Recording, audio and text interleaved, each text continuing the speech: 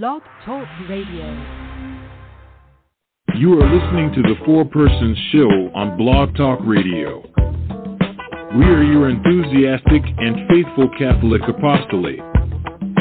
For more information about what we do, go to our show page at thefourpersons.com and our blog site at thefourpersons.net. To call in tonight with your comment or question, dial 515-602-9655. The number, again, is 515-602-9655.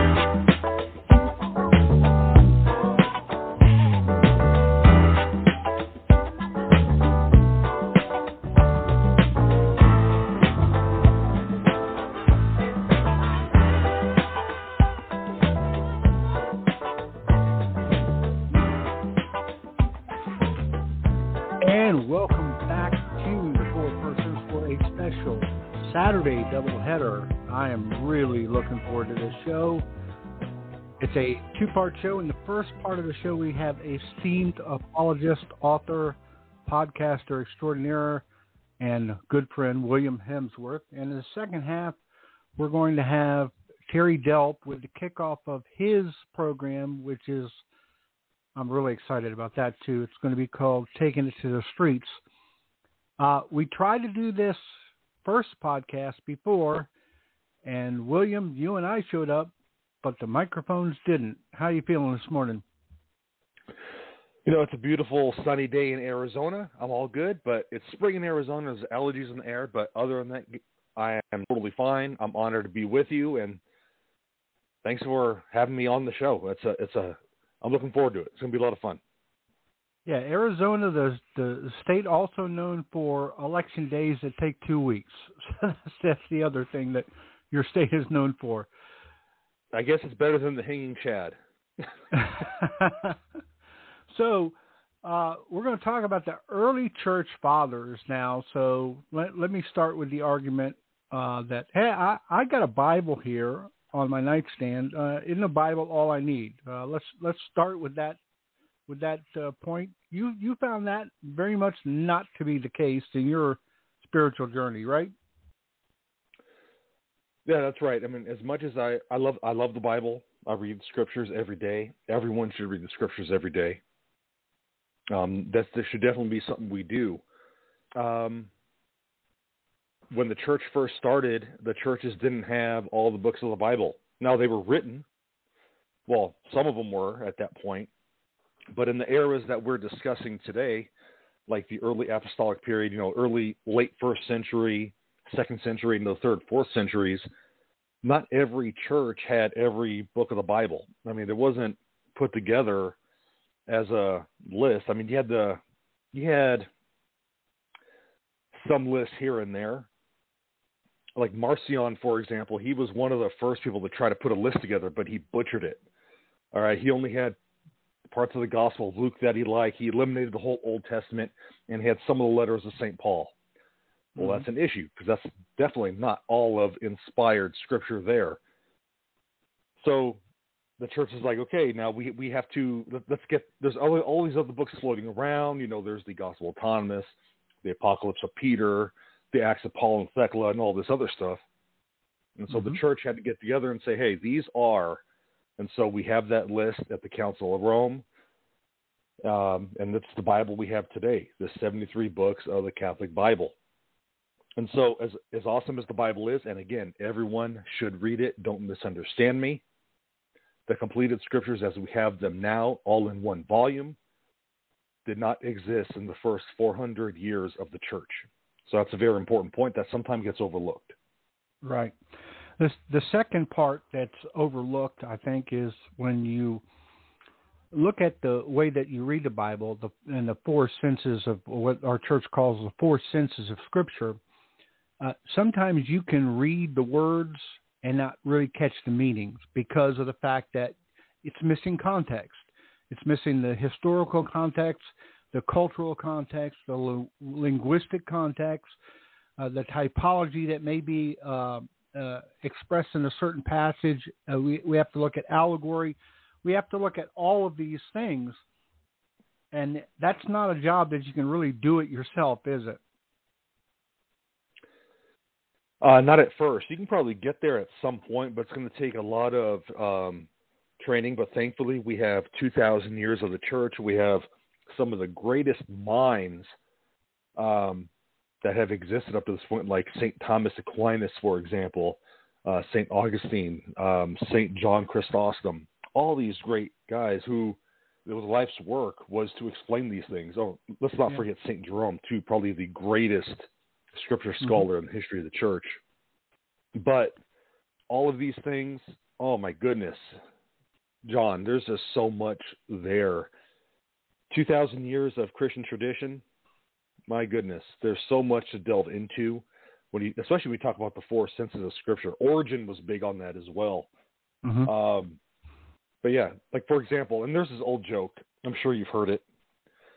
You know, you could open up the Bible and you could point to a scripture that said, and Judas hung himself, and maybe flip a few pages later, go and do likewise.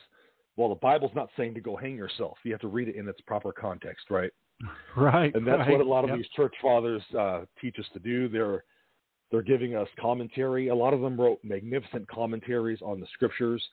Like I'm reading through St. Augustine's commentary on the Psalms, and oh my goodness.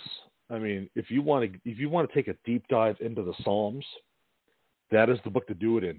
Because not only does St. Augustine cover the Psalms in those, but he brings the Gospels into it and relates it into the Gospels, and it's transformative, really.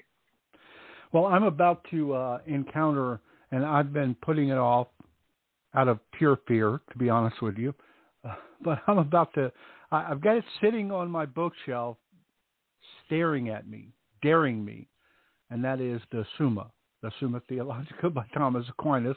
One day I'm going to get the courage to jump into it. But these guys were giants. They really were. These guys were giants. They were towering figures. And here we are 2,000 years later trying to reinvent the wheel. And these guys, first of all, they came out of Judaism. They came out of the Old Covenant. That's where the apostles came out of. So a lot of things that the apostles read and understood, they understood in the context of Judaism. So they would have understood as a first century Jew. And of course, they passed these things on to their successors, and they passed those things on to their successors.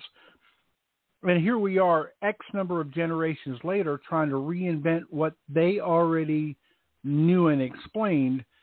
So they really are the foundation, so to speak. So let me ask you this. When we get into the meat and potatoes of what we're talking about here, talk about the early part. When we talk about our early church fathers, what time period roughly would the early part cover? But real quick before I get to that question, I want to just mention something about the Summa that maybe some people don't understand. That's like Thomas Aquinas' magnus opus. It's his introduction to theology.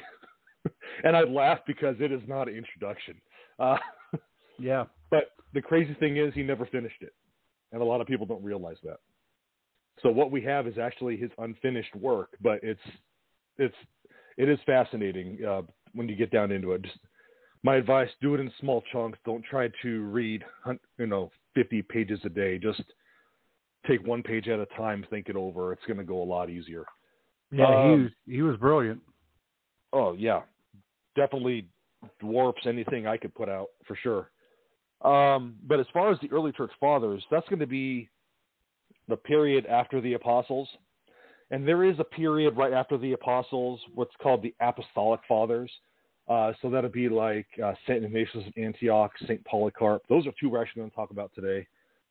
And then the last of the church fathers ends with St. John Damascene in 749. So we have like almost an 800-year window. And the reason that 749 period is significant because that was like it corresponds with the end of the Seventh Ecumenical Council that the church had, where the church fleshed out all kinds of doctrines during that period. So that's that era we're talking about. It's quite an extensive list when you get into the names in there. But so much meat on the bone in all of those. And if you haven't read the Church Fathers, I mean, I encourage you to do it. It's going to add a whole other element to your faith. It's going to help you defend the faith. It's going to help you learn the faith. And really, it's going to help you understand what the church has taught this whole time. Yeah. Well, I have a 3-volume set that's also on my bookshelf, The Faith of Our Fathers. That is that German? I have to get into, too. William, full disclosure, I'm going to have to live to 847 years old to finish all the books that I have waiting for me to be read. But I'm going to give it my best shot. So let's get into this, because this show, you're going to go into the 5 go-to church fathers, the 5, your top 5, so to speak. We don't have to go in order, but you're going to give us 5 that we really need to lean on and listen to, and are the very important ones. Let's go right into the first of the 5. Who would that be? All right. So, and again, for those listening, these are my 5, and there are many others I could have added to this list. But my first one, I have to go with my man, St. Polycarp. He doesn't get enough love. John. When I was first, thinking, I came into the church by trying to prove that the church fathers weren't Catholic. Let me start there. Okay, that's like the bare bones of it. And so when I was in seminary, I was taking a church history class, and my professor said that St. Polycarp was a good Baptist. So I was like, all right, cool. Let me read this St. Polycarp guy. I thought his name was pretty cool. Okay, that's one of the reasons I wanted to read him. But St. Polycarp was Bishop of Smyrna in the 2nd century. And he was actually taught by St. John, the disciple of Jesus. And that's very significant. Okay, the very same John who was at the foot of the cross, the very same John who wrote the Gospel, 3 epistles, and the book of Revelation. Just for disclosure for anybody that's listening, this is the John who we're talking about. This is who was the teacher of Polycarp. Go ahead. Exactly. So I imagine being the student of an apostle. I mean, just how awesome would that be right off the bat? But he was Bishop of Smyrna, and his story sticks with me. This is why when I got confirmed, he's my patron saint now. Because he lived to be, he was martyred when he was 86 years old. But he knew he was wanted by the Roman Empire, because Christianity was illegal at the time. And we'll get into that more when we talk about St. Justin Martyr. But the thing that I admire about St. Polycarp is that he knows the Roman soldiers are after him. They knock on his door. He invites them in like they're old friends. Like, he knows what they're there to do. He knows they're taking him away to get killed. But he invites them in with open arms like they're old friends. Mm-hmm. And he's like, I'll come with you. I just ask that I pray for 1 hour. And they're like, okay, he's an old man. We know where he is now. He's not going to do anything. They let him pray for an hour. But before he goes and prays for an hour, Polycarp tells those that are with him to give the soldiers all the food and drink that they need because they had a long journey. Think about that, John. Okay? We're not even getting into like points of theology or apologetics. This is just Christian charity. You have all these soldiers coming to kill you. They're taken away to take you to Rome so you could die. And you have this bishop saying, "Give these guys are tired. Give them food, give them drink, give them whatever they need while I go pray for an hour." Think about that. It seems, it's really awe-inspiring when you think about it, the amount of charity that St. Polycarp has for these guys. And what a reflection of the same scenario when Jesus was arrested. It was the same type of scenario. Jesus knew what was coming. I read on Facebook the other day, somebody said, what would you do if you knew you only had 1 day to live? And then it struck me, Jesus knew that, and he washed feet. Yep. Exactly. Yeah. Now, St. Polycarp, we only have one letter of his. We have his letter to the Philippians, the same Philippians that St. Paul wrote to. Mm-hmm. And we also have an account of his martyrdom. But there's a lot in his book, in his letter to the Philippians, that's very interesting. So go back to what I said a moment ago, where I had this professor that said that Polycarp was a good Baptist. And I'm going to read what he wrote in chapter 2 of his letter to the Philippians. He writes, quote, "But he who raised him up from the dead will raise us up also, if we do his will and walk in his commandments and love what he loved, keeping ourselves from all unrighteousness, covetousness, love of money, evil speaking, false witness, not rendering evil for evil, or railing for railing, or blow for blow, or cursing for cursing, but being mindful of what the Lord said in his teaching. Judge not, that you be not judged. Forgive, and it shall be forgiven unto you. Be merciful, that you may obtain mercy. With what measure you measure, it shall be measured to you again. And once more, blessed are the poor and those that are persecuted for righteousness' sake, for theirs is the kingdom of God." So think about Baptist theology, all right? Faith alone. How many times did St. Polycarp, who's writing in the early 2nd century, use the word if? Yeah. If you follow his commandments. Now, Polycarp teaching, yes, faith is by, salvation is by grace alone, and that is Catholic teaching. Everything is by the grace of God. But we have a role. We need to respond. We are called to respond to the grace of God every day. And so Jesus tells us to follow his commandments. Polycarp's reminding us of that. God will raise us up if we do his will, because we could choose every day to turn away from Christ. We have that free will to do that. Mm-hmm. So, very interesting words by Polycarp here. And something else he writes, and this is what really, when I was reading Polycarp for the first time, this stuck out at me. He writes, and again in his letter to the Philippians, "When you can do good, defer it not, because alms delivers from death." Now, I was reading this in my Logos Bible software, which is by Faith Life, and they have a Catholic version called Verbum. I since have gotten Verbum, but I was reading in Logos at the time, and there was a footnote there. And Philip Schaff, who was a Protestant historian, put that footnote in there. I click on the footnote because I was like, this is very curious. Guess where that quote is from, John? Do you know where that quote's from? No. Tobit 12:9. Wow. Oops. All right. Not very Baptist there. No. So here is Polycarp, again, the early 2nd century, using Tobit as scripture.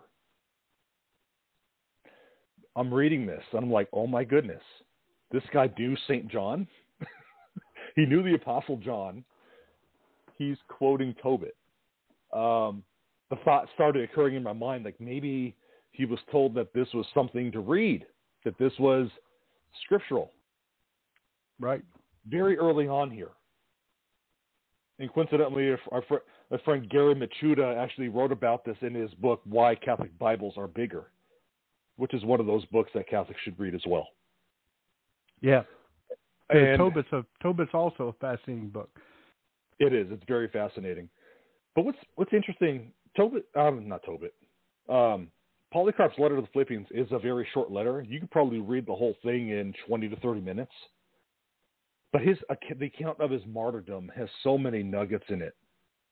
And so when I read the account of his martyrdom, and so I already went over, his charity to the soldiers that came to arrest him and take him in. The emperor was trying to have some mercy on Polycarp because of his age. He was 86 years old. And they kept saying, and I'm paraphrasing here, just a little bit of incense. It's not going to hurt you. That way you can go and live. And Polycarp, the statement that gives me goosebumps every time I read it. 86 years have I served him, and he's done me no wrong. How can I blaspheme my King and my Savior? Absolutely. Powerful.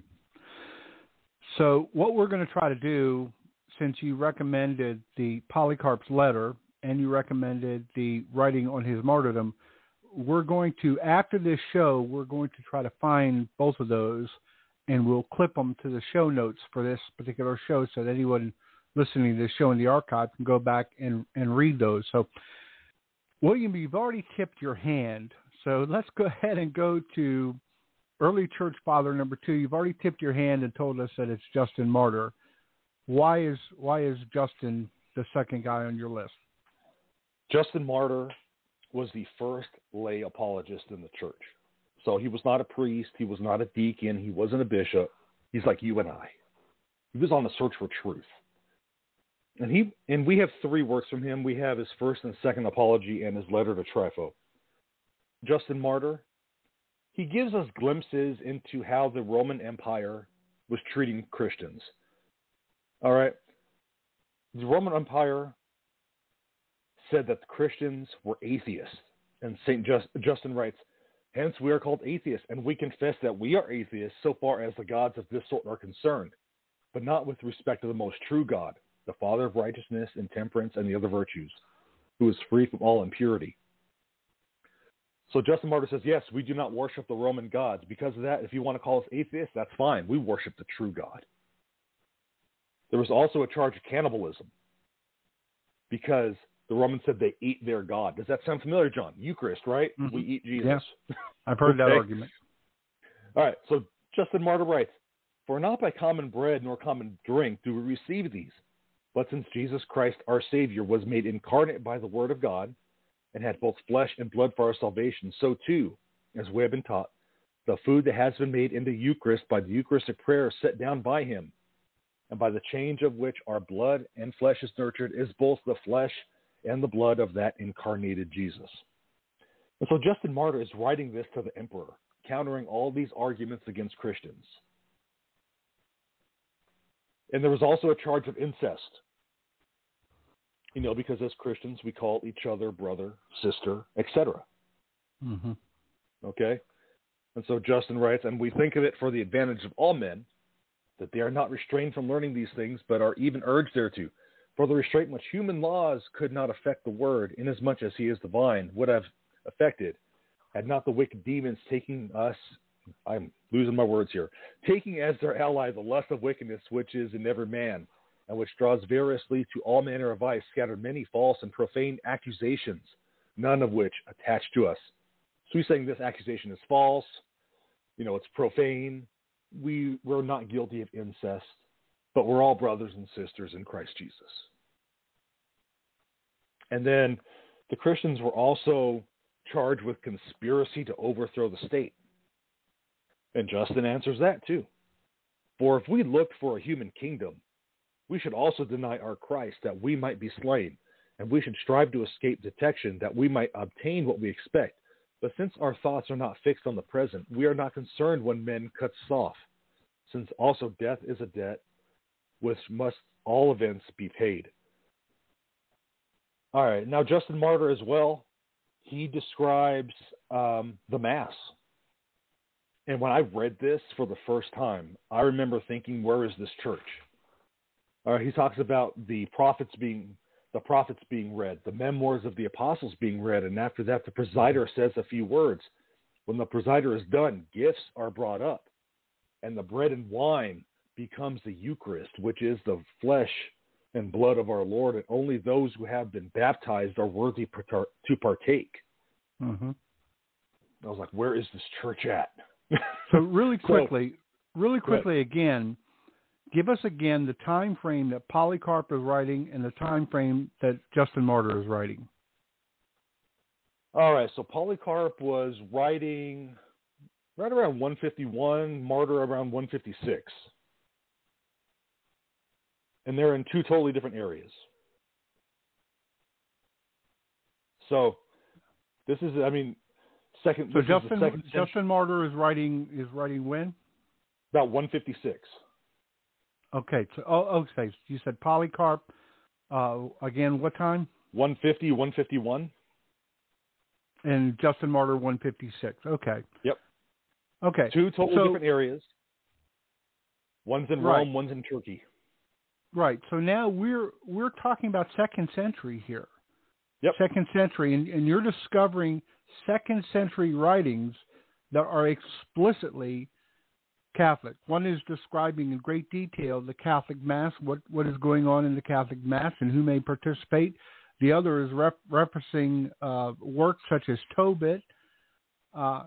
This is really disconcerting for you because you went in to prove that the Church Fathers were of the Protestant mindset. At this point, you're starting to get a little unsettled. Am I right?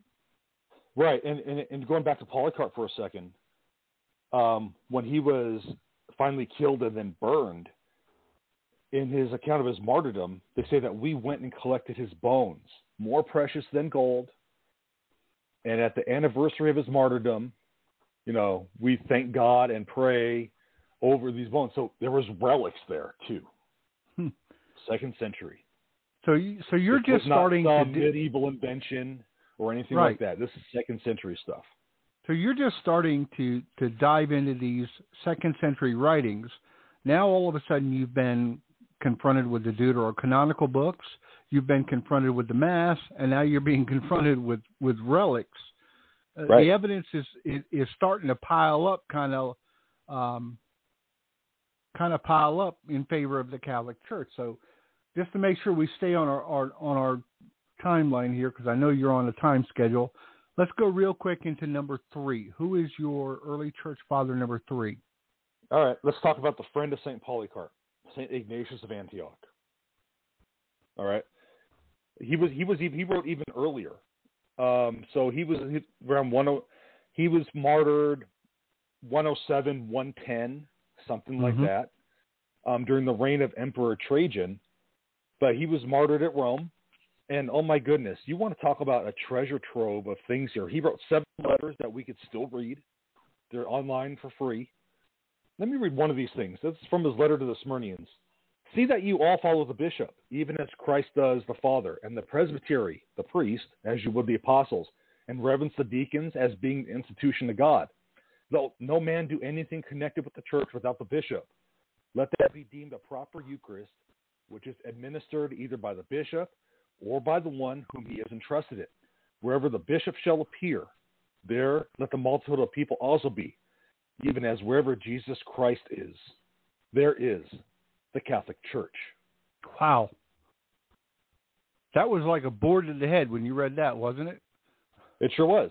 I mean, Catholic means universal, but here we are, 2nd century, in the church where in the book of Acts says, those in Antioch who were first called Christians, here he is, the Bishop of Antioch, saying wherever Jesus Christ is, there is the Catholic Church. And here's another one that really got me. All right.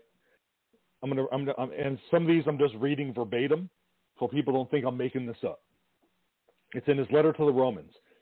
Ignatius, also called Theophorus, to the church that has found mercy in the greatness of the Most High Father and in Jesus Christ, his only Son, to the church beloved and enlightened after the love of Jesus Christ our God by the will of him that has willed everything which is, to the church which also holds the presidency in the place of the country of the Romans, worthy of God, worthy of honor, worthy of blessing, worthy of praise, worthy of success, worthy of sanctification, and because you hold the presidency of love, named after Christ and named after the Father, here therefore do I salute in the name of Jesus Christ, the Son of the Father. So a lot of things in there.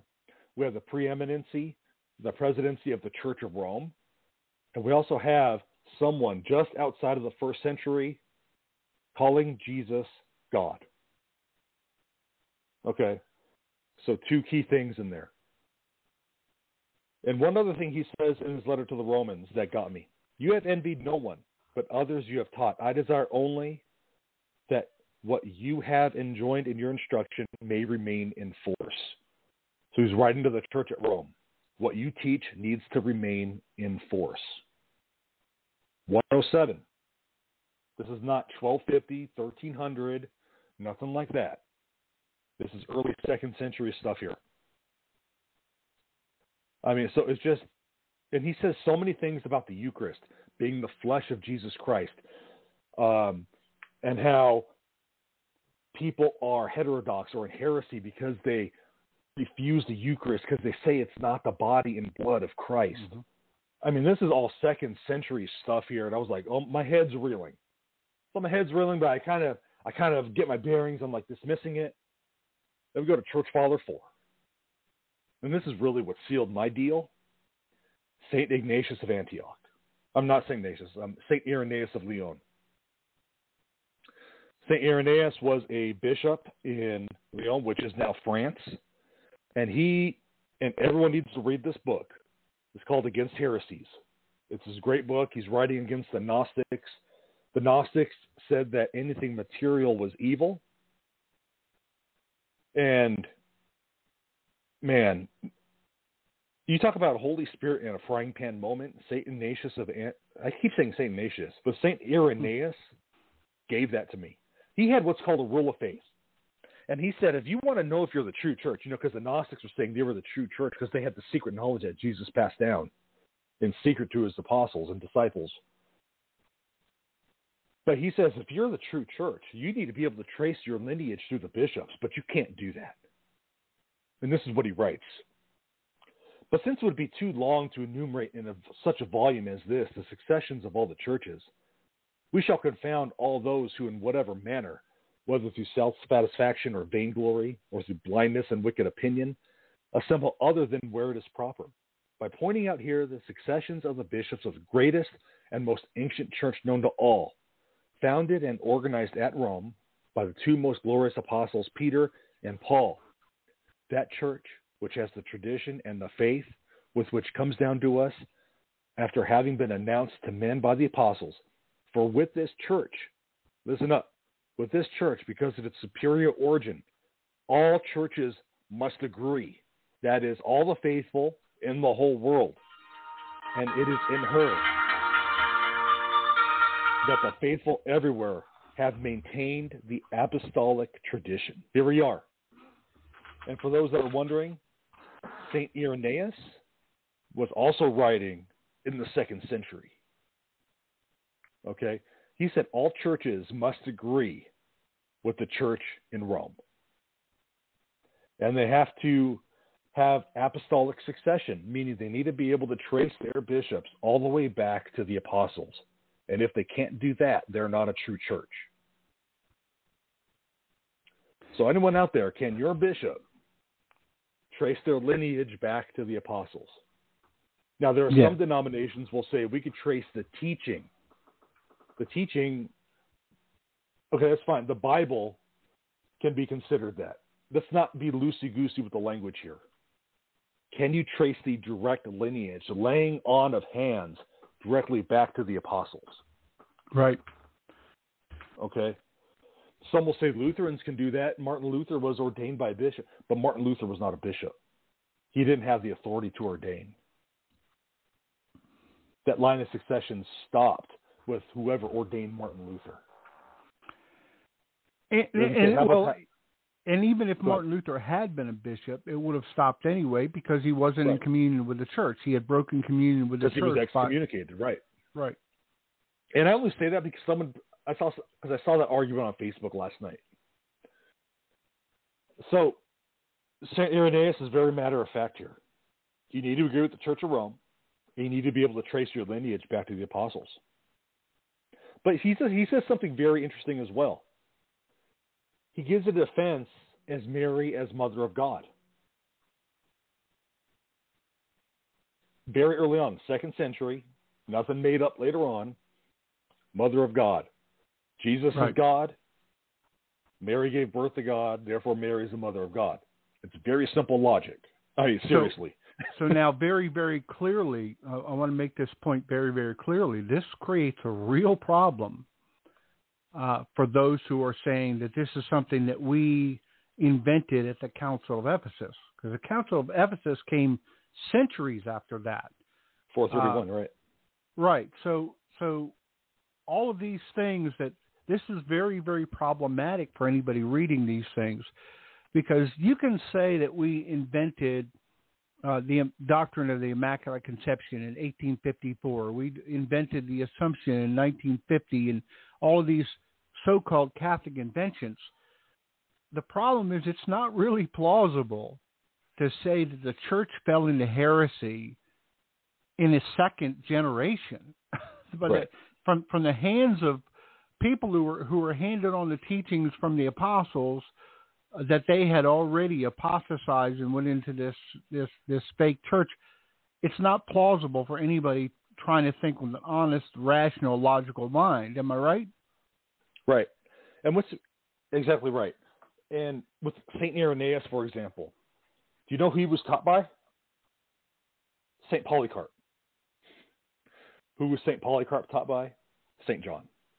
So there is right that there, direct we have connection. that line of succession established in the 2nd century. John, Polycarp, Irenaeus. Right. And then in the Bible, we hear people say, well, where do we see that in the Bible? Well, what about Paul and Timothy? We're seeing it right there. Paul and Timothy, Matthias replacing Judas. I mean, it's there. And how about it's not there if you Mark? have your blinders on and if you're blinded by your tradition. Yeah, John Mark, who is basically a disciple of Peter, writes one of the Gospels. So that line of succession is right there. In fact, isn't it true that the first 3 popes are actually named in Scripture? Yeah, I mean, you got Linus in one of, I forget which of Paul's letters it is offhand, but Linus is named in there, the second pope. Clement is in there, who wrote the letter to the Corinthians. Oh, which is another one everyone should read. That's not on my list. But he wrote to the church in Corinth. Oh, man, the church in Corinth had a lot of crazy issues, didn't they? But he's basically saying, reinstate who we put in place over you guys, or else. Like, we're exercising our authority. Like, it's amazing. It is right there.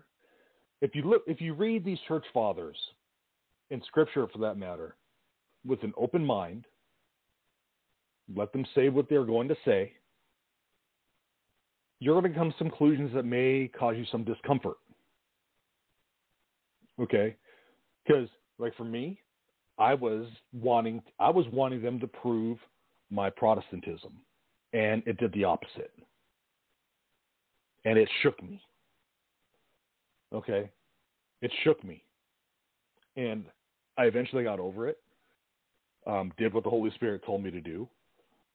But for converts, hundreds of converts, thousands of converts, they kind of did the same thing I did. They started reading the church fathers and saw, oh, wait, this is not what my church teaches.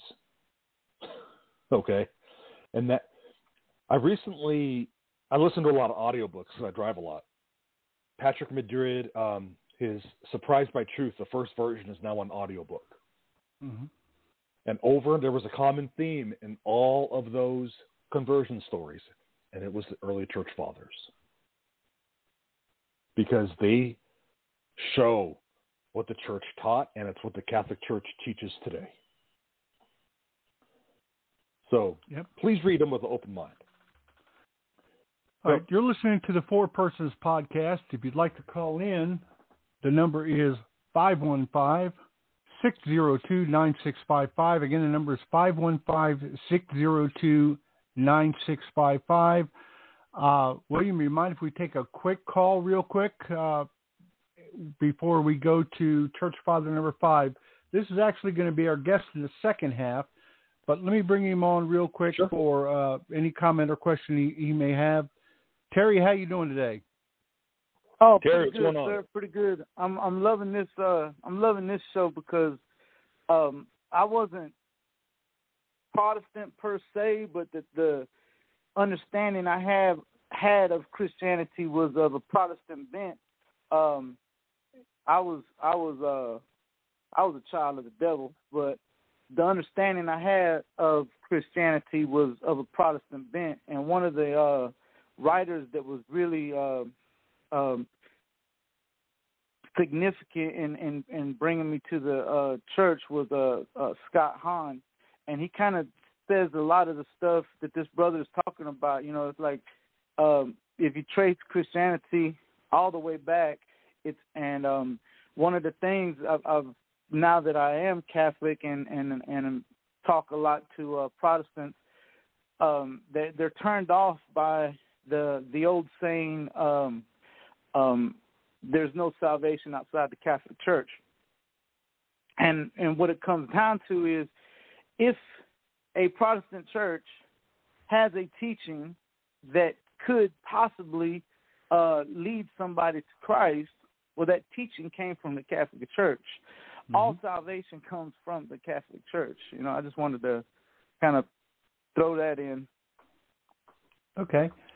We're going to have Terry back on in about 20 minutes for the second part of this show. I want everybody to tune into that. That's going to be an exciting program that we're kicking off. It's going to be called Taking It to the Streets.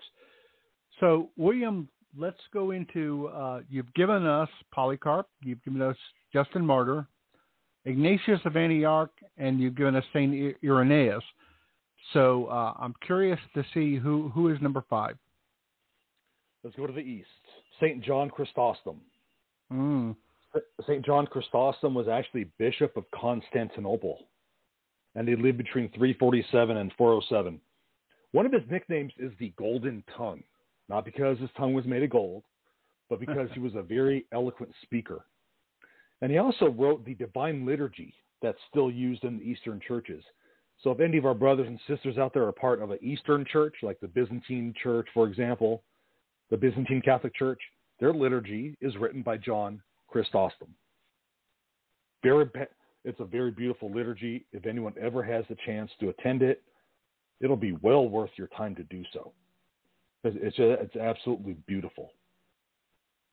But yeah, he became Bishop of Constantinople in 398. And he had a lot of interesting things to say. I have quotes lined up here, and it seems like they've gone away. But here we go here. Here's one. He had this, he wrote a lot about wealth. And this one hit me. And I've read this just a couple months ago. And so some of these are a lot newer to me. These didn't really, his teaching on the incarnation of the Eucharist did help my conversion, but this one on wealth I felt was powerful. And it's very short. It said, "Do you pay such honor to your excrements as to receive them into a silver chamber pot when another man made in the image of God is perishing in the cold?" I think sometimes we get too caught up in the material aspects that we ignore the works of mercy. And St. John Chrysostom, just with that little 2-liner, kind of brings that to light. But on the incarnation and Eucharist, wow, let me read this to you. "It was not enough that he became man," and this is especially important with the season we're in, with it being Holy Saturday. "It was not enough that he became man, that he was struck in the face, that he was slaughtered, but he also commingles himself with us. And this not alone through faith. He has in very deed made us his own body. Who should be more free from sin than one who partakes in such a sacrifice? As spotless as the sunbeam should be the hand that breaks the body, the mouth that is to be filled with this spiritual fire, the tongue that is stained by his awesome blood. Consider with what honor you have been honored, at what table you feast, that which the angels tremble to behold and dare not gaze upon because of its flashing brightness. It is with this we are nourished, to this we are joined, made one body and one flesh with Christ." Wow, that's beautiful. And this came to light really during the shutdowns with COVID and everything. How much for granted, when we took the Eucharist for granted until it was taken away. Mm-hmm. We took it for granted. And it's something that should not be taken for granted. Christ died for us. All he endured for us. As we're sinning, we may as well be there hammering the nails into his hands, his feet, and all that. He did it for us because he loves us. And at Mass, we're given his body and his blood to nourish us, to give us strength, and we take it for granted. It's something that should not happen. I mean, what an outrage. Awesome reminds us of that in such a powerful way. Go ahead, what was that? I was just going to say, it really is a moral outrage when you look at what our Lord did for us, and for us to look so callously and flippantly upon that, that the fact that he gives us his own body, blood, soul, and divinity in order to help us as a spiritual medicine, gives us the opportunity, William, to participate in his own divinity. Right. Who wouldn't want to sign up for that?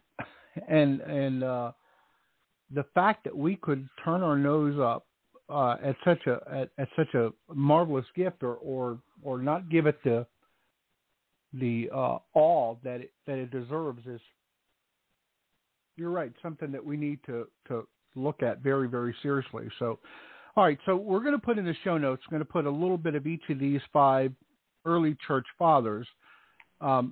Real quick, I want you to talk about, now you've taken the sum of all this information, all this, accumulated information, you've kind of internalized it, you've kind of deciphered it, digested it. What was the clincher? What was the clincher at which point that you said, okay, I don't have any choice. I know where I have to go. I have to join the Catholic Church. What was it that got you over the tripping point where you knew there was no way back? I would say after Irenaeus, reading that all churches have to agree with Rome. But I still had issues with Mary. All right, I had issues with the Assumption of Mary. And this is where Scott Hahn comes into play, as he does with so many converts. And I told Dr. Hahn this when I had him on my YouTube channel. And he acted like he was shocked, like his testimony actually helps people. He's just a humble guy. But he said, we have relics of all these saints, and there's huge churches built on top of them. But no church claims to have the relics of Mary, because if there were, there'd be the biggest church ever made.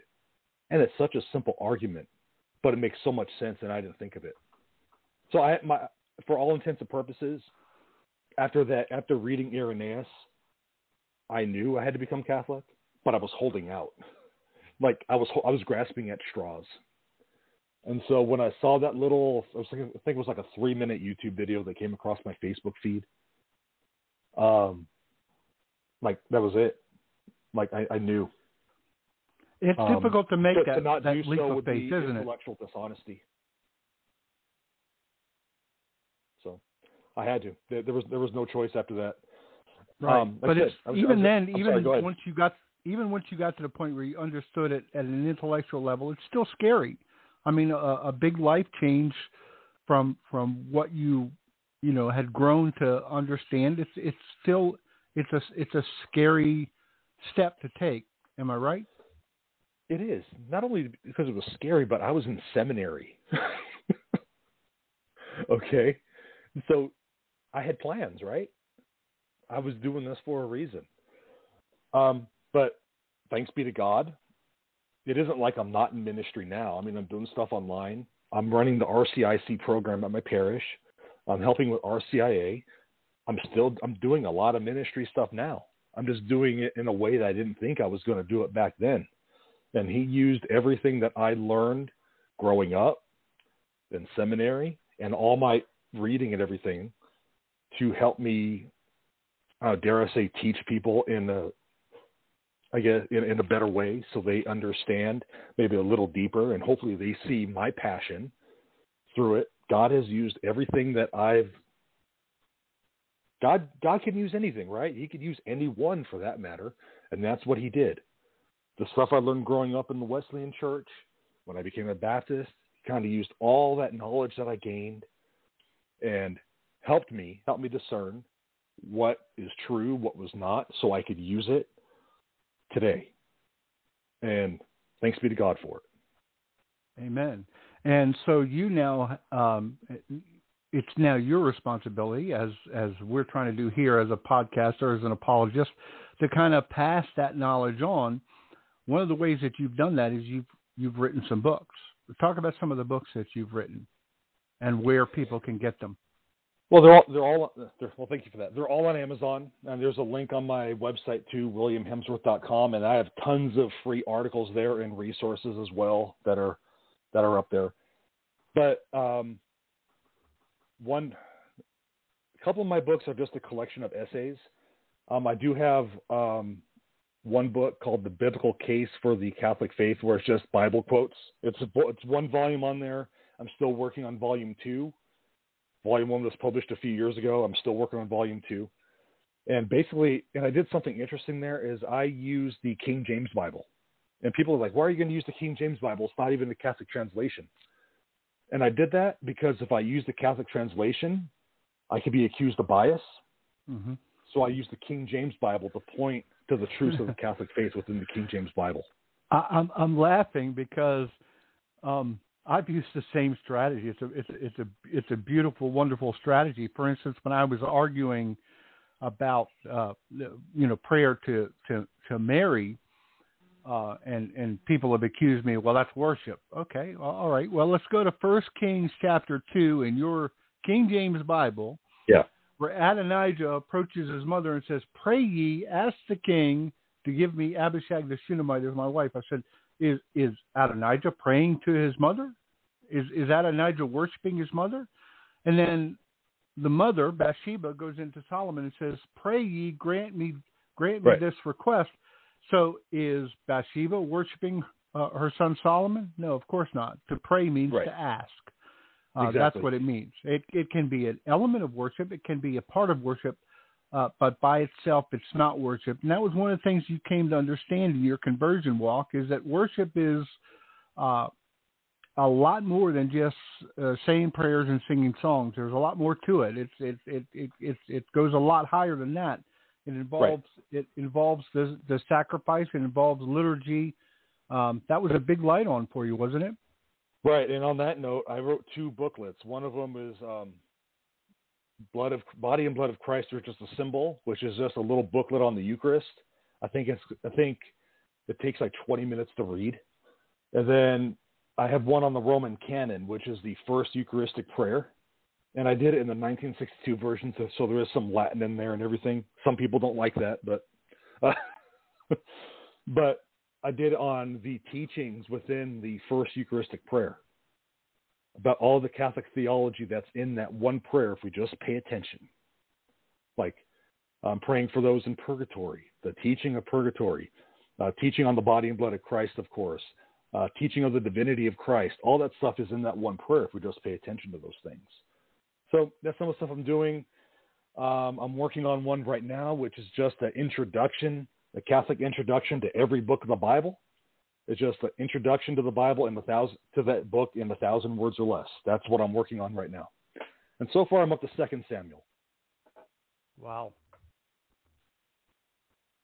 So yeah, that's kind of what I'm up to. So what are you up to? What's up with the 4 persons? I have to flip this around a little bit. Oh, well, the 4 persons is based on the greatest commandment. And it was a counselor who actually told me this. We were going through a very, very dark time in our life. We had to send a family member to prison for 20 years. And it was a very, very dark and challenging time. And this counselor basically broke this down to me, that each person is 4 persons. And those 4 persons must be healthy. Persons must work together. They're interconnected, but they're each independent. So I looked at her like she was absolutely out of her mind. I'd never heard anything like this before. And she was a Catholic counselor. She was through Catholic Charities. So I said, okay, I break this down to me. Well, okay, you're doing your family budget, William, and you're adding up the numbers. And the column of dollars going out is a lot bigger than the column of dollars going in, right? Now, right. You figure this out, and that's a problem, right? Okay. It sure is. Well, how did you figure that out? You figured that out mentally, mental person. You added up all that information. You added up the numbers, and the numbers don't add up. Well, what is going to be the natural reaction of most people? You're going to start to worry. You're going to start to fret. You're going to start feeling sorry for yourself. Why does this always happen to me? What am I going to do? Why do I suffer all the bad stuff? Well, that's emotional person. Emotional person is now kicked in. That's now the heart. Okay. Well, what's going to follow next? You're going to start pacing the floor. You're going to start having heart palpitations. You're going to start sweating. Your stomach's going to be tied up in knots. Now, physical person is engaged. And what you do after that is what's going to decide the course on how you're going to react. Are you going to go out and do something stupid like go on a drinking binge to cope, or something stupid and self-destructive, or are you going to sit down and pray, go to adoration, trust in God to get you through this? Now, spiritual person has kicked in. So I did, as so many Christians do, one day, weeks later. I said, I'm going to read some scripture. You ever do that? Just open up the Bible to wherever it falls, right? Right. Well, by happenstance, it fell to Mark chapter 12. And Jesus is confronted with a question. What is the greatest commandment? And the greatest commandment is, thou shalt love the Lord thy God with thy whole heart, and thy whole mind, and thy whole soul, and thy whole strength. And that was a mind bomb right there. Boom. There it is, right there in the gospel, that what she was telling me was the truth. Whole heart, whole mind, whole soul, whole strength. You can't be halfway in. All four persons have to participate in that. And when you really think about that, when you go through the liturgy of the Catholic Mass, all four persons are present. There's physical, emotional, mental, and spiritual elements of the Mass. The physical part, we kneel, we stand, we sit. We kneel, we stand, we sit. The emotional part, we sing songs, we cry out our love for God, right? The mental part, we meditate on the homily, we meditate on the readings, on the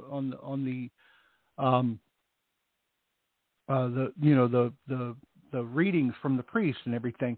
And then, of course, there's the spiritual part, and the spiritual part is the biggest encounter when you go up to the priest and he raises a host up and says, the body of Christ, and you say, Amen.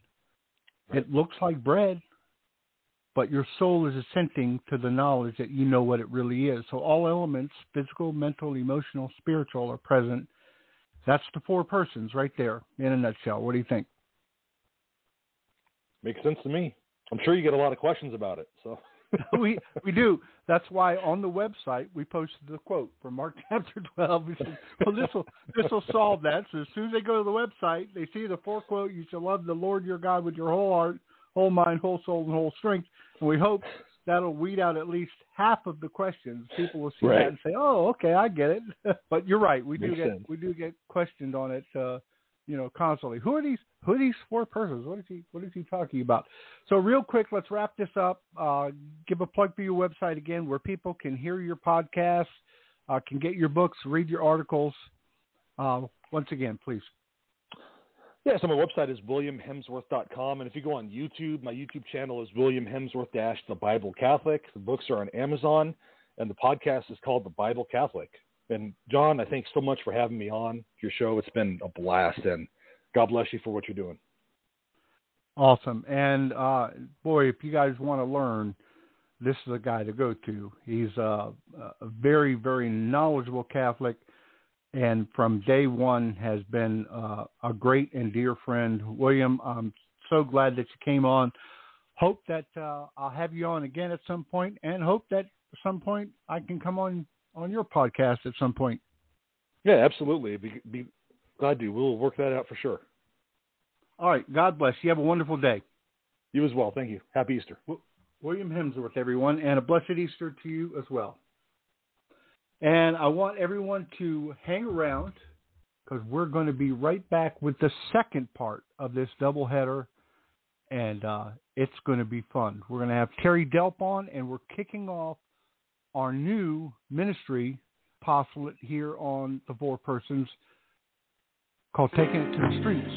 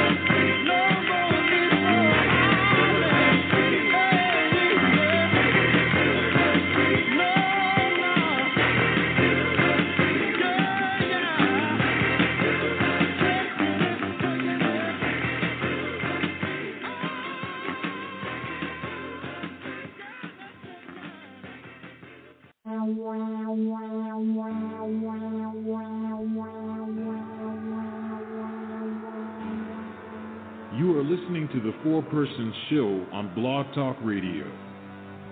We are your enthusiastic and faithful Catholic apostolate. For more information about what we do, go to our show page at thefourpersons.com and our blog site at thefourpersons.net. To call in tonight with your comment or question, dial 515-602-9655.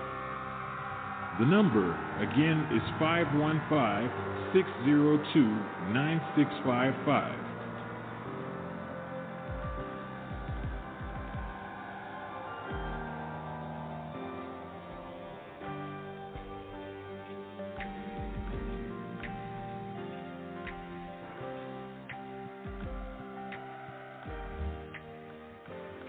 And back for hour number 2 on this special Saturday Easter weekend, Holy Saturday broadcast of the Four Persons podcast, and great things are coming for this podcast. We've applied for 501c3 as a nonprofit, so that process has begun, and we're going to have our hands in a lot of things, and one of them, that song you just heard, kind of just describes what we're going to do. We're going to be going out into the streets with programs that reach people where their needs are. I'm so excited about this aspect of what we're doing. I'm going to bring the guy on right now and let him describe what we're going to do and all of the different aspects of what taking it to the streets is going to be for the Four Persons apostolate. Terry Delp, welcome to the show. Thank you, brother. Thank you. I appreciate it. If you don't mind, can I start with the Fatima prayer? Absolutely. In the name of the Father, Son, and the Holy Spirit. Oh my Jesus, forgive us of our sins, save us from the fires of hell, and lead all souls to heaven, especially those in most need of thy mercy. In the name of the Father, Son, and the Holy Spirit. Amen. Amen and amen. Just taking it to the streets, I want to kind of pattern it after what Jesus said in Matthew 25. When the people, they get to the gate and they're like, he says, they say, Lord, we've done all this stuff for you, this and that. But he says, depart from me, I never knew you, And then he goes on to say in verse 40, truly I say to you, as you did it to one of the least of these, my brothers, you did it to me. And many times we get involved in our church community, and that's what we're involved in. We forget about those that are in the streets, those that are in prisons, those that are homeless. And part of the Great Commission is for us to take the gospel, not just the words written in the Bible, but the message of Christ. And that is, to go out and to clothe the naked, to feed the hungry, and give shelter to the homeless, and to show the love of Christ to those who have never been shown love at all, And that's kind of what this Taking It to the Streets is going to be about. This show, I'm entitling it From Mess House to God's House. And the reason why, because in the weeks coming up, I'm going to be discussing some pretty dramatic conversion stories. I'm going to discuss some of the activities that I and my fellow brothers of St. Dismas are involved in, and feeding the homeless, bringing them clothing and shelter, and also some of the evangelism that we do with gang members, with those that are actually in the street, and but this is, it's not about a human being. It's about a house that God was able to change from a very evil environment to a very righteous one. So that's how I wanted to get started with it on the first show of Taking It to the Streets. So now talk about some of the individual missions, some of the individual outreaches that you plan to bring to us. Okay, so I'm a member of the Brothers of St. Dismas, and it started off as a fraternity of Catholic brothers helping one another to live holy lives in prison. Everybody was a brother of St. Dismas in the beginning was a convict or an ex-convict, and prison is a hard place to live the Catholic faith, and so we came together, and our goal was to help one another live holy lives. Shortly after it began, another group, a sister group, the Sisters of Mary Magdalene, was formed in the women's penitentiaries. As we started to get out of prison,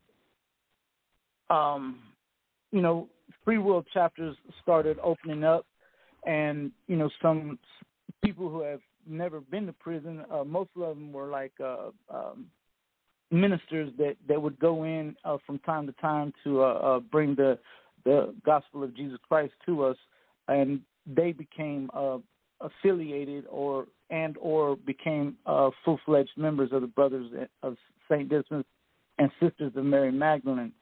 And what our goal is in the Free World chapter was to help Catholic brothers and sisters who have been incarcerated for extended periods of times to reintegrate into society, with our faith being the central foundation of our reintegration. What I mean by that is there's a lot of things you need to do when you get out of prison in order not to go back, right? You got to get a job. You got to get a place to stay. Eventually, you got to get a vehicle, check this box, check that box. But the central thing that you need in order to make the right decisions is your faith. And so that's what we started doing. And then this house that I'm going to talk about was donated to us, and we renovated it and turned it into what is now called the Kobe House. And We actually built a chapel in the back of it called the Kobe Chapel, Maximilian Kobe Chapel, and they have mass there every Tuesday. I think they try like once or twice a month to go downtown Houston, and they bring food and clothing to the homeless people in downtown Houston. I myself, I have a YouTube channel called Break the Cycle, Beat the Odds, where I try to reach out to convicts, and I try to emphasize the importance of keeping your faith central. And from there, I build, I show people how to apply for jobs, how to balance a checkbook, some of the things that all of us take for granted, but I know from experience after doing 18 years in prison, when you get out, you don't know these things. You're a kid in a grown-up's world, and you don't know these things. And so one of the things I try to do is try to show people how to cross T's and dot I's, if you will, but at the same time of keeping the faith central, So let's go back to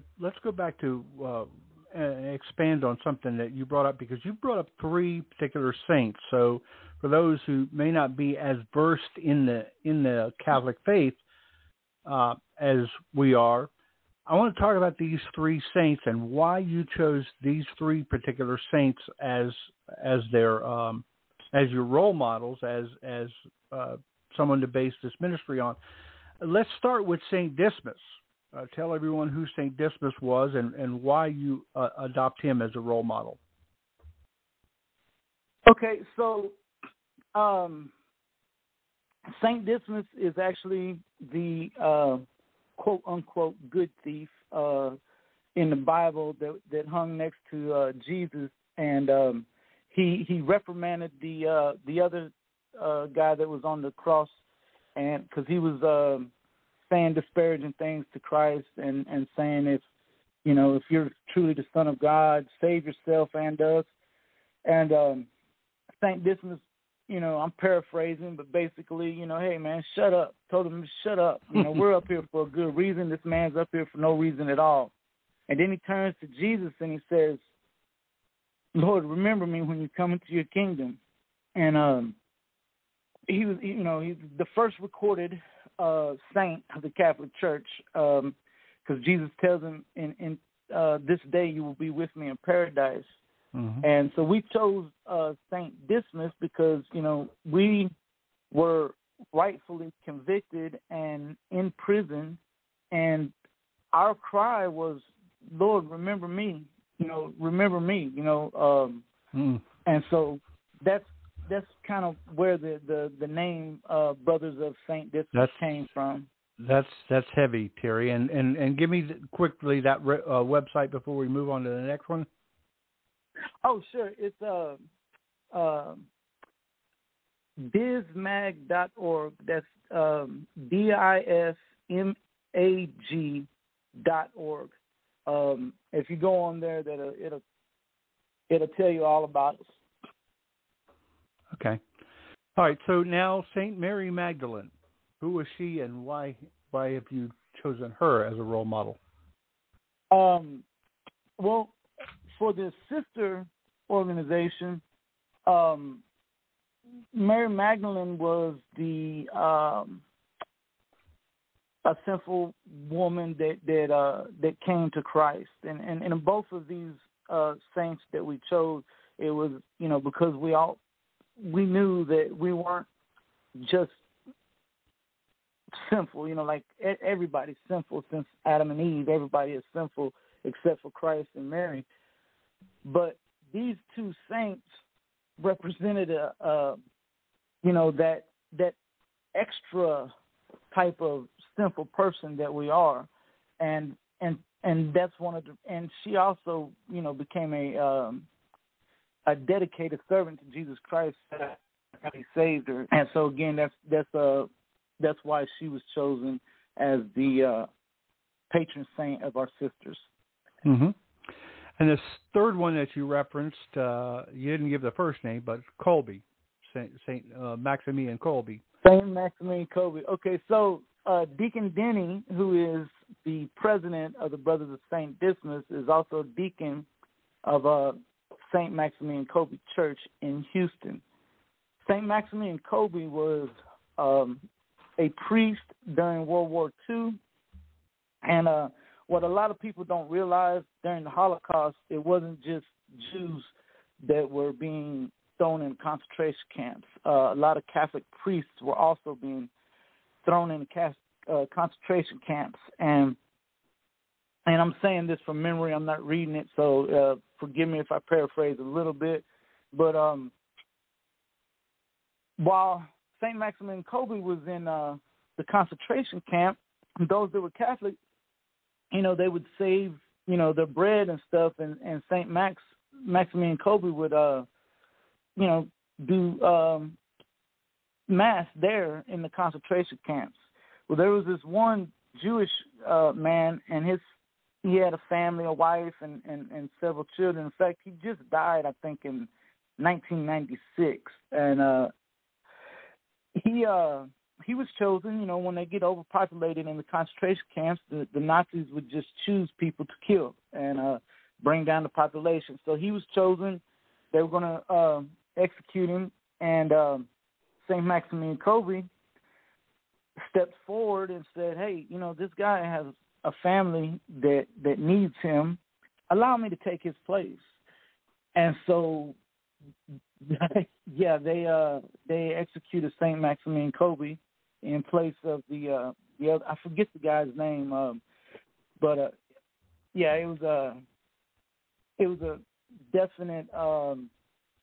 He definitely did what Christ told us, and was willing to lay down his life for Jesus Christ, the same way that Jesus Christ laid down his life for us. And Saint Max Kolbe, it was not a easy martyrdom. He was basically starved to death. It wasn't like he was shot on the spot or something like that. It was a very, very difficult and agonizing martyrdom. Right. So you talked about prison ministry, and that's obviously a very, very important part of the message that you want to take to the streets, so to speak. There's also another part that you're very, very involved in. That's a very, very important part of what you're advocating for, and not just advocating for in words, but advocating for in action. Talk about your the abortion abolitionist part of your outreach. Oh, sure. So I got a Facebook group, and it's called Abortion Abolitionists. And so that is the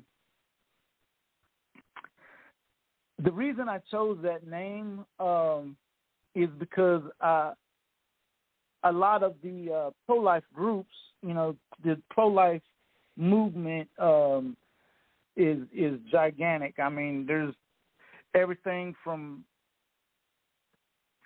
Christians, Muslims, atheists, all are part of, the pro-life movement for one reason or another, right? And I noticed that a lot of the subgroups within the pro-life movement were getting kind of wishy-washy. They was pro-life for other reasons other than the idea that we are duty bound to protect the innocent. And I was listening to Timothy Gordon, and I heard him use the term abortion abolitionists, and I went to looking up the history of abolitionism, particularly in contents with slavery, and I noticed that the ones that were considered abolitionists were a lot more radical than the ones that were just anti-slavery, right? Anti-slavery groups would times donate money to help people escape from slavery, whereas slavery abolitionists would actually go out and put their life on the line to stop it. And coming from the intense background that I came from, I thought that when I was in the gang, I was willing to fight for the gang. I was willing to die for the gang. And I was willing to take life for the gang. I was an extremist for the devil, and I was like, well, how can I be Christian and not be as intense as I was when I was a hoodlum? And, of course, the answer is, I can't. I don't want to be the one that Jesus says, because you're neither hot nor cold, I'm going to spew you out my mouth, And so I embraced that abortion abolitionist name.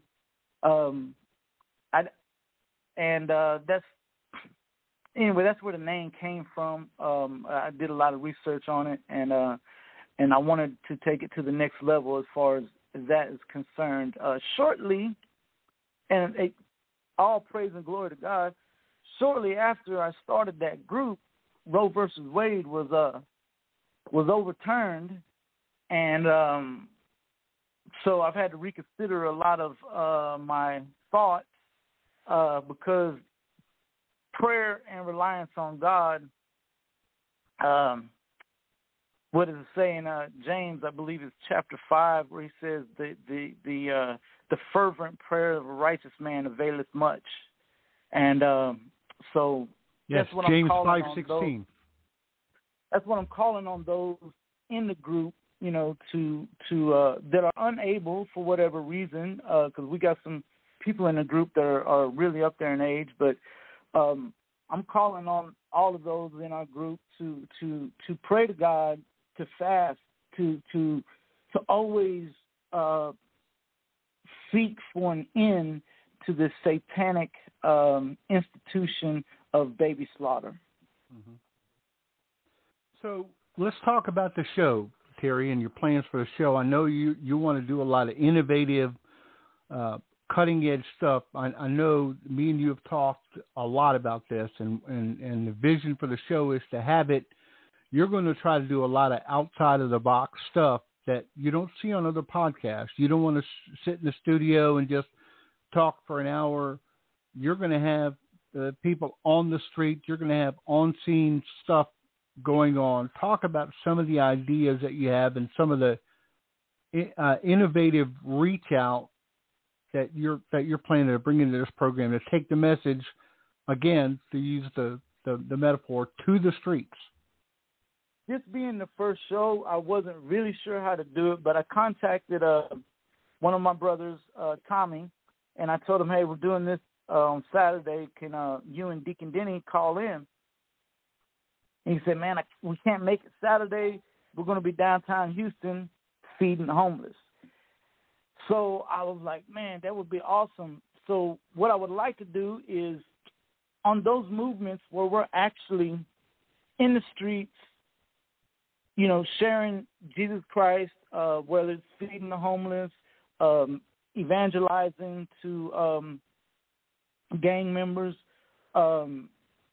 whatever we're doing out there. I want to, and you and I are going to have to put our heads together to figure out how to make this possible. But I want to be there. I want to get some video footage of what we're doing, of the power, the absolute power of God happening in the streets, because too many of us in our church communities, that's kind of where we're at. We're in our church communities, and I mean, we don't see, I mean, the miraculous conversions that are taking place in the streets. And when I say in the streets, I don't mean like literally just in the streets, but yeah, in the streets, in the prisons. in the juvenile detention centers, you know, in the laundromats, wherever we're at, you know, when we're able to allow, and that's one of my prayers every time I receive the Eucharist. When I receive Jesus, I'll be like, Lord, right after we say, Lord, I'm not worthy that you should come under my roof, but only say the word and my soul shall be healed. I said, Lord, allow your light to shine through me in everything I do, you know, and I want to be able to show the audience.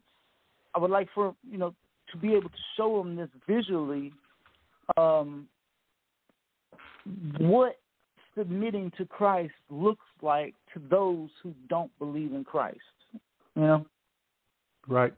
We have a caller real quick. This is actually one of our regulars here on The Poor Persons.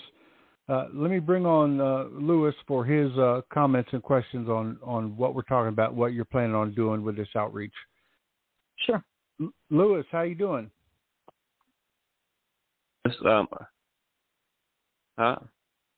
Yeah, we got you. Hello? Go ahead. It's a pleasure to meet you. You're that gentleman from earlier today talking about the church father, and let me just say I'm amazed how you know so much from memory. That was William. This is our second half show. This is Terry and the Taking It to the Streets program.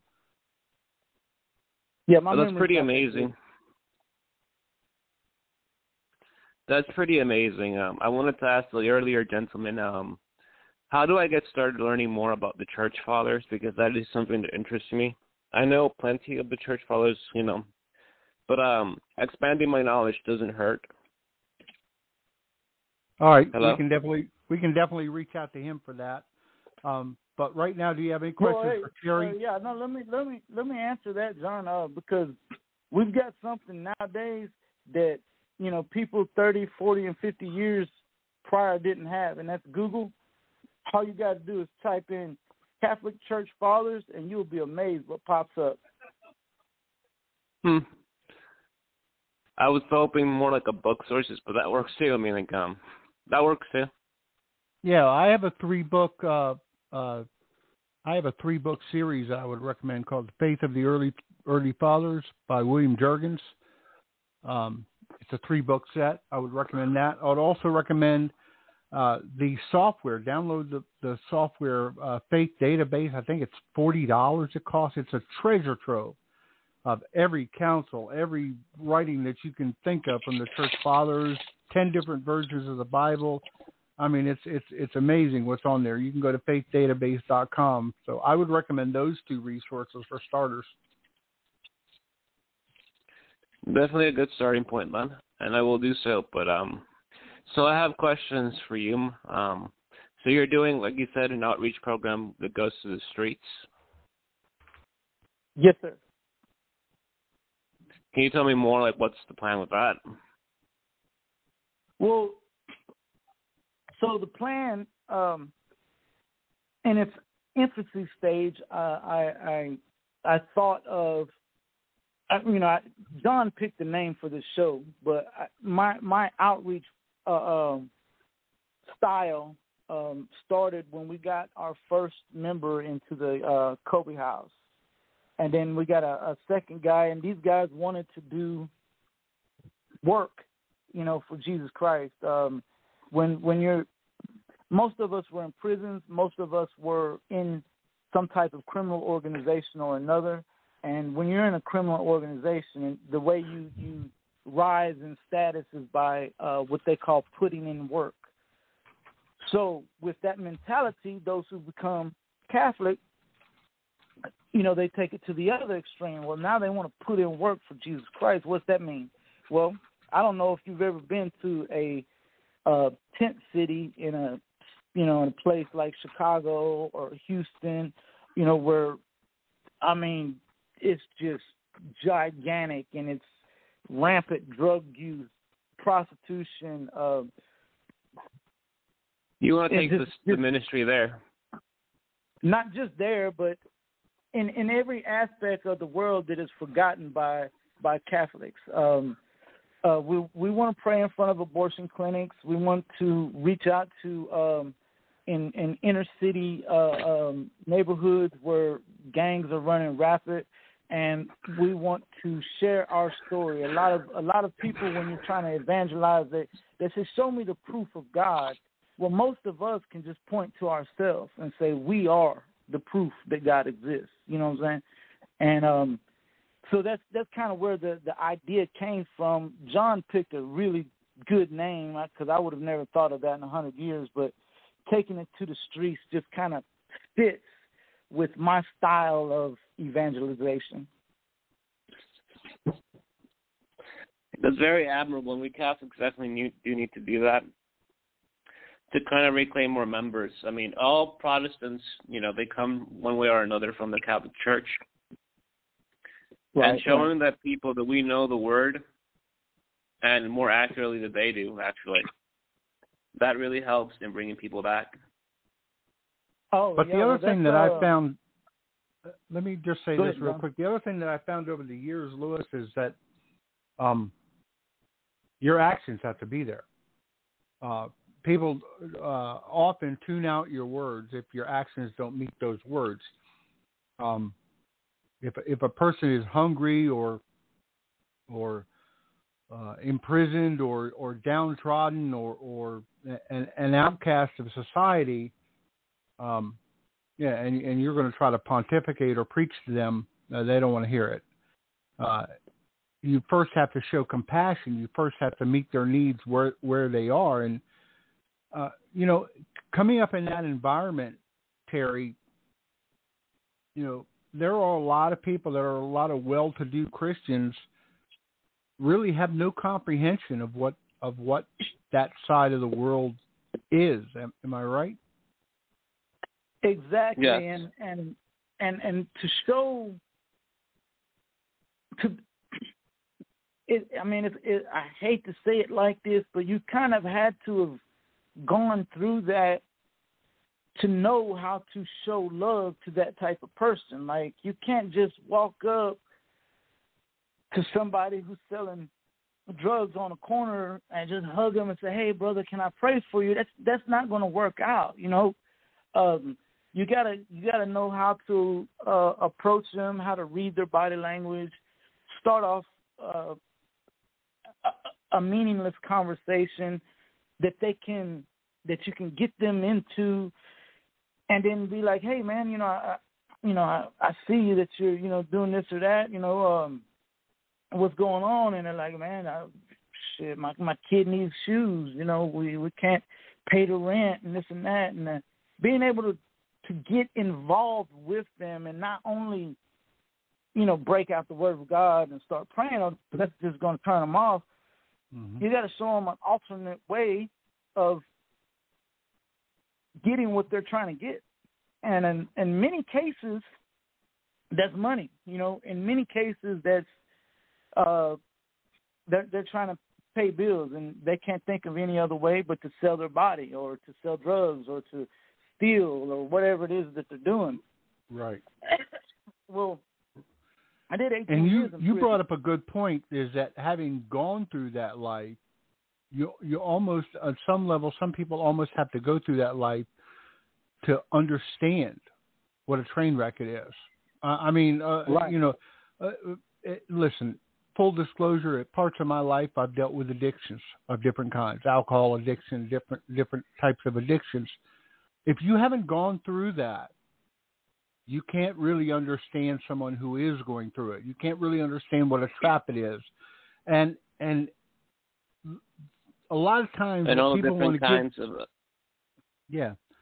a lot of times what people want to give people is sympathy. Go ahead, Louis. There are the different kinds of addictions that can take place because not just drugs and alcohol. Some people are addicted to, for example, video games or stamp collecting or card collecting, and they spend thousands on that too. Or sex or money or power or there is many addictions as there are times in a day. I want to read you a quote, Terry. This quote is from Thornton Wilder, and when I first heard this quote, it hit me so hard. John, I do have to log off. Lunch is getting ready. I'll talk to you later. Is that okay? All right. God bless. God bless you, brother. See you. Let me read you this quote, Terry. When I first heard this quote, it really hit me. It really impacted me because it's so true, and it's by Thornton Wilder. The quote goes like this, and it impacted me so much that I had it put on a plaque, a big, huge plaque, 3 foot wide, and had it put on my wall. Without your wound, where would your power be? It is your very remorse that makes your low voice tremble into the hearts of men. The very angels themselves cannot persuade the wretched and blundering children on earth as can one human being broken on the wheels of living. In love's service, only the wounded soldiers can serve. I mean, that blew me away when I first heard that. It's so true. It's so true. Right. You cannot empathize. You can sympathize, but you cannot empathize with the lowly and the beaten and the downtrodden unless you, like us, at some point in your life have been lowly and beaten and downtrodden. You know what it's like to be down there, and you can give hope it gives you what they like to refer to as street cred. Okay? You have that street cred because you say, hey, listen, brother, I was where you are. I'm not speaking to you from some high white pillar somewhere. I was where you are, and I beat it. And if I beat it, so can you. And I beat it by the power of Jesus Christ. That message resonates a lot more than you talking to someone and you have no relation whatever to what they're experiencing or what they're going through, right? Exactly. And since we're talking about, taking it to the streets, I want to kind of show you another angle here, and that is many times I'm talking to guys and,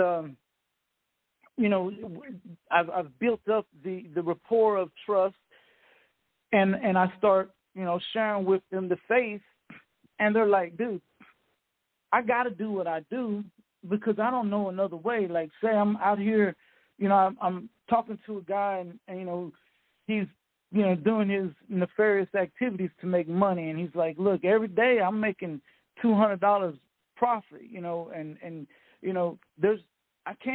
I don't know no other skill, I want to follow Jesus Christ, but how am I going to take care of my family? And when I got out of prison, I was in that same, I had no skills, right? And I was able to see that, man, now, don't get me wrong. I'm not talking about the upper echelon of, criminals or drug dealers that make unimaginable amounts of money. I'm talking about the regular people like I was. Mm-hmm. And I'm like, dude, there's so much more legal ways to make the same kind of money, And so part of my ministry isn't just bringing the faith of Jesus Christ. A part of my ministry just comes with the understanding of society, the understanding of laws, how to create your own business, how to take a good idea and make it profitable. Because, a lot of guys, they really want to live a good life. They don't like being where they're at, but they don't know no other way, I'm sure the idea is implanted in their mind by Satan. Like, man, you ain't got no other choice. This is all you can do, right?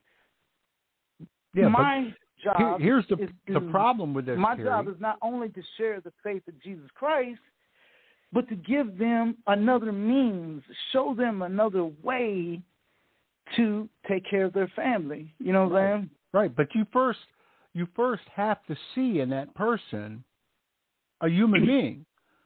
Right. And that's the problem. They're trying to integrate with a society that looks at them as, oh, you're a criminal, you're an outcast, you're refuse. And Jesus encountered the same thing in the first century. The Pharisees, the holy persons of the day, they looked at the downtrodden as they were dirt, they were useless. If you knew what kind of woman this was that's anointing your feet, you wouldn't let this woman touch you.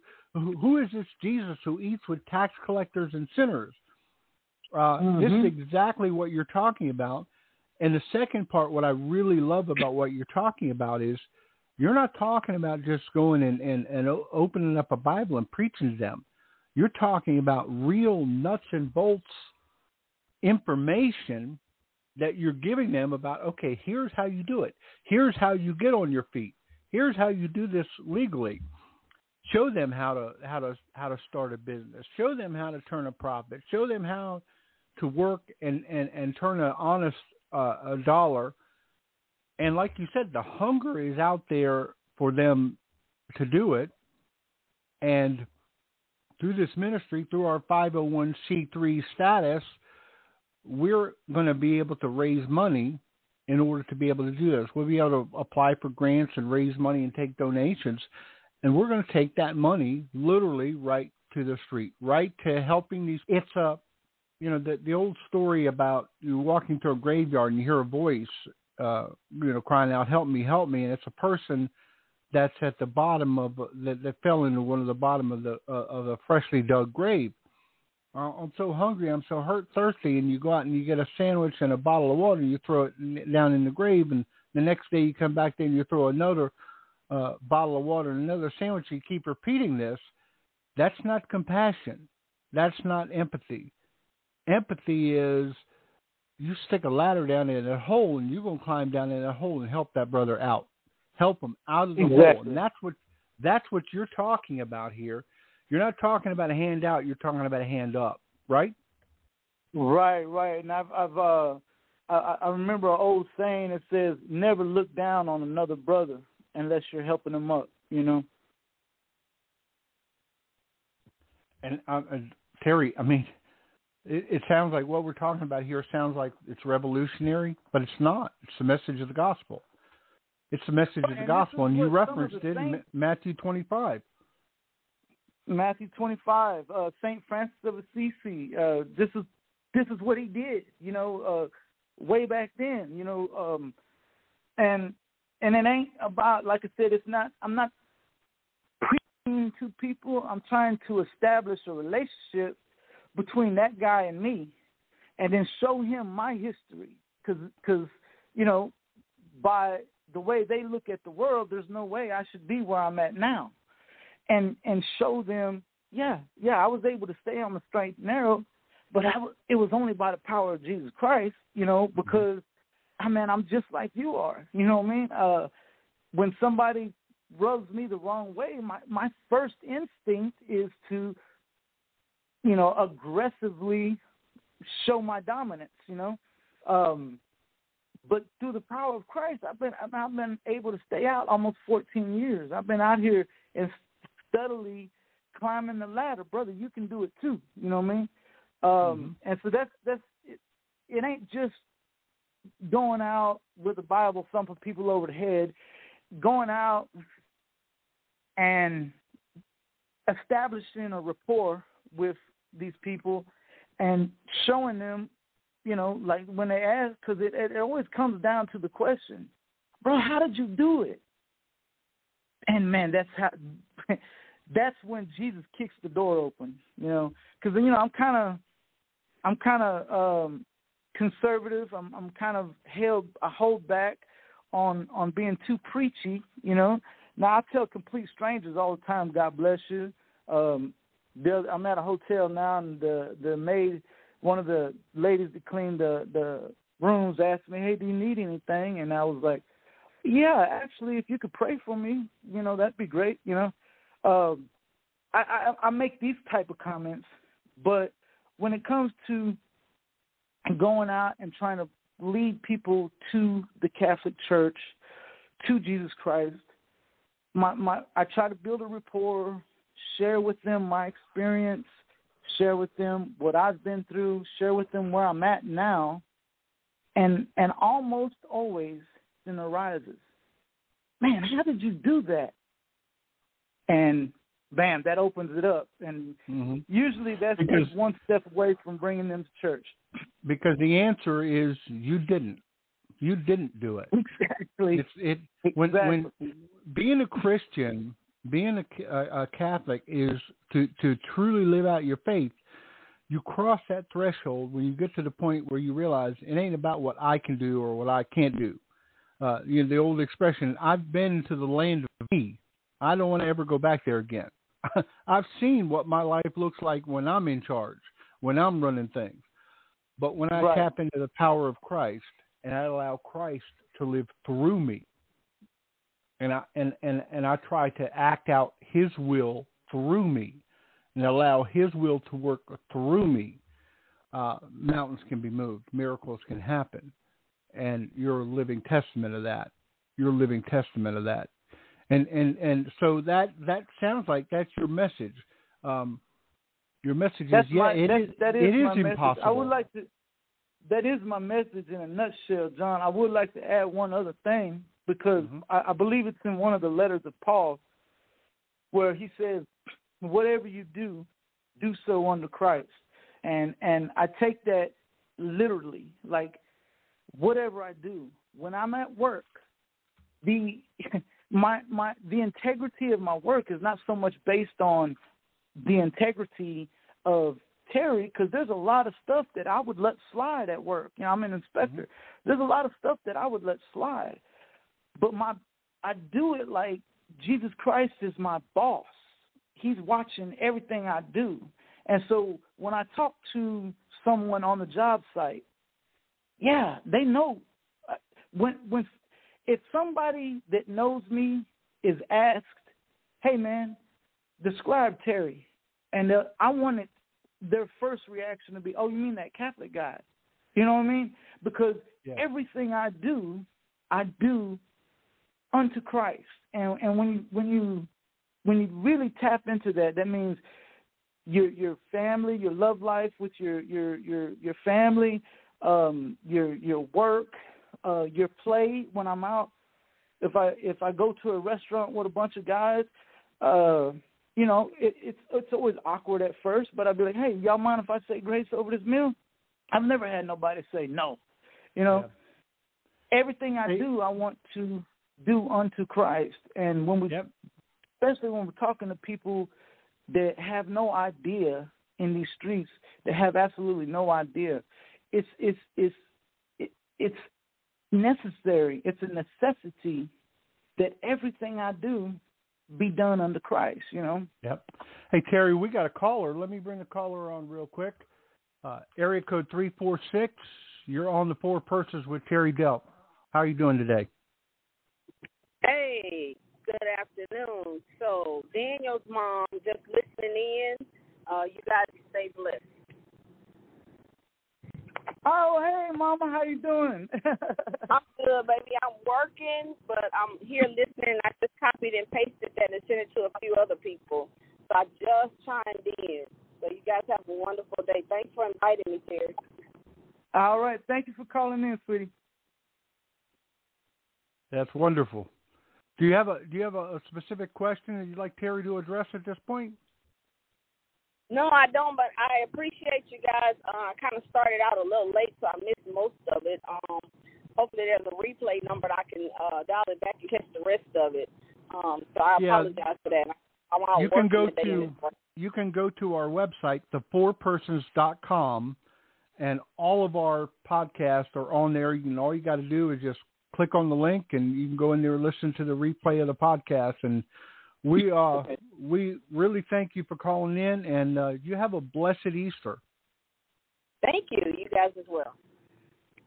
All right, and I'm going to go ahead and just put you on mute, and that way you can still stay on the line if you want to listen to the rest of the program, or you can, if you need to disconnect, you can do that too. Well, actually, John, let her, if she's got a moment, she can kind of tell you how I worked with her son. Her son was if she wants to share that information, she's welcome to do so. I'd love to hear the story. Before I pick up, yes, I've got a few minutes before I pick up a passenger. I'm out here working. I'd love to share that story real briefly. Terry came into my son's life. He was so troubled and so misguided. This guy here brought some concrete foundation to my son's life for the better, and I appreciate him so much. He stuck by him through his court ordeals. He was a strong pillow in my son's life. I'm so grateful for this guy right here. I shall never forget what he's done for my son. Oh, that is such a wonderful testimony. I want to echo that because I love the guy too. He's my brother. We've been friends for a couple of years now, and he's just a. And what do you think about what we're trying to put together here about our message of taking it to the streets is to repeat what happened with your son over and over and over again, to reach out to people and meet their needs where they are in practical ways. That's what we're trying to do here. What do you think about what we're trying to put together here? Hey, I commend him. I was just sharing with the passenger the other day that we need more mentors, more people who are in the community, more community centers is what I suggested as well, because those are the pillars that really help shape and form our communities. Guys like him, we need more of that, and there are companies out there that will help fund what he's trying to do to be able to get around to other communities, not just in the local one, but in a variety of areas to be able to reach other young men, young women, share your message and your ordeal, your life story, what you've gone through, and help guide them from where they are. The grandson right now that needs to hear what he has to say, that hopefully it'll turn his life around. And his nephew, hopefully it'll turn him. Having somebody as strong as this guy's testimony of his life story, what he's endured, and how he came out on the other side, that says you can as well. I learned this, and this, and it taught me this, and this. And here is a direction that you can go. We often revert back to the old and the norm when we don't have a new foundation to look forward to, a new outlook to venture into. I tell my grandson all the time, the norm is easy to go back to because it's familiar. You've done it. But it takes faith and it takes strength and courage to step out in the unknown. And I commend this dude. Seriously, I do. I'm thankful for him. So that's all I had to say right now. No, amen. Thank you so much. I echo everything that you're saying there, and that is, I mean, that's the walk of faith right there. You just summed it up. You can't settle back in that comfort zone. You've got to go out into the world, and it's one of the best quotes that I've ever heard. It's attributed to St. Francis. We don't know if he actually said it or not, but it's preach the gospel and use words if necessary. So we preach it with our actions first, and then the words will follow after that, right? That's right. And there's my style is a little unorthodox because I reach the people on the level where they're at, and I do my best. Like I said, like you said, I do my best to help them up and help them stand on their own 2 feet, and my message is always that I could have never done this by myself. I could have never done this by myself.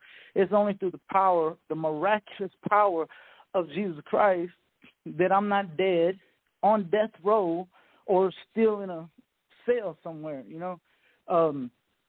And that's what I try to do. And I'm sure over the months, there's going to be a lot of callers that'll call in and give their testimony of what this ministry has done for them. Nothing to do with me. It's all about Jesus Christ. And it's just, like I said, doing everything you can to help those that are on the ground, help them get up, Amen. Well, tonight is. Are you going to the Easter Vigil tonight? That's what I'm gonna try to go to the Vigil Mass tonight. I'm in Georgia, and I gotta. Yeah, I told that other brother to use Google, and so I'm gonna have to do the same thing to find the spots around here. I think I went to St. George Catholic Church last week, and it was a nice church. So I'm gonna see if they got what time their Easter Vigil is. I'm probably gonna do that. Yeah, what you want to do is you want to put in masstimes.org. Excuse me, Terry, I'm in Georgia. I live here now. So where in Georgia are you? Oh, I'm out here working. We live in Ohio now. We bought a house up in Ohio. But I heard you say you were in Georgia right now. Yeah, I'm working. I work. Our two primary clients are the Air Force and CSX Railroad. So I travel all over the United States. Yeah. That's awesome. What city in Georgia are you in? That's what I'm hitting at. Fairborn, Georgia. It's about 25 minutes from Atlanta. Really? Yes, ma'am. Well, unfortunately, I'm about 2.5 hours from Atlanta. So Fairborn is probably on the other side, which would be a little further. We're south of Atlanta. Yeah. I'm in Augusta. Well, let me know where you're at, and after the call, maybe sometime I could take you out for dinner or something. I'm in Augusta. I'm 2.5 hours down the road. I could come closer and meet. I got your number. We'll chop it up afterwards. Okay? Y'all can go ahead and mute me. All right. All righty. All right. God bless. And Terry, why don't you go ahead and if you leave us with a closing prayer, and then we'll be back next weekend. We're going to do this as a weekly thing. We'll be back next weekend with episode 2 of Taking to the Streets. Leave us with a closing prayer, if you would, Terry. Okay, and I'm going you're going to notice that I use the Fatima prayer all the time, and the reason why, because to me, like, this is the prayer that comes from my heart, even though it wasn't written by me, because I want all souls to be led to heaven, In the name of the Father, Son, and Holy Spirit, oh my Jesus, forgive us of our sins, save us from the fires of hell, and lead all souls to heaven, especially those in most need of thy mercy. In the name of the Father, Son, and Holy Spirit, amen. Amen. And thank you, Terry, for coming on, and I look forward to talking to you again in a week. All right, brother. God bless. God bless, and happy Easter. Happy Easter. Bye-bye.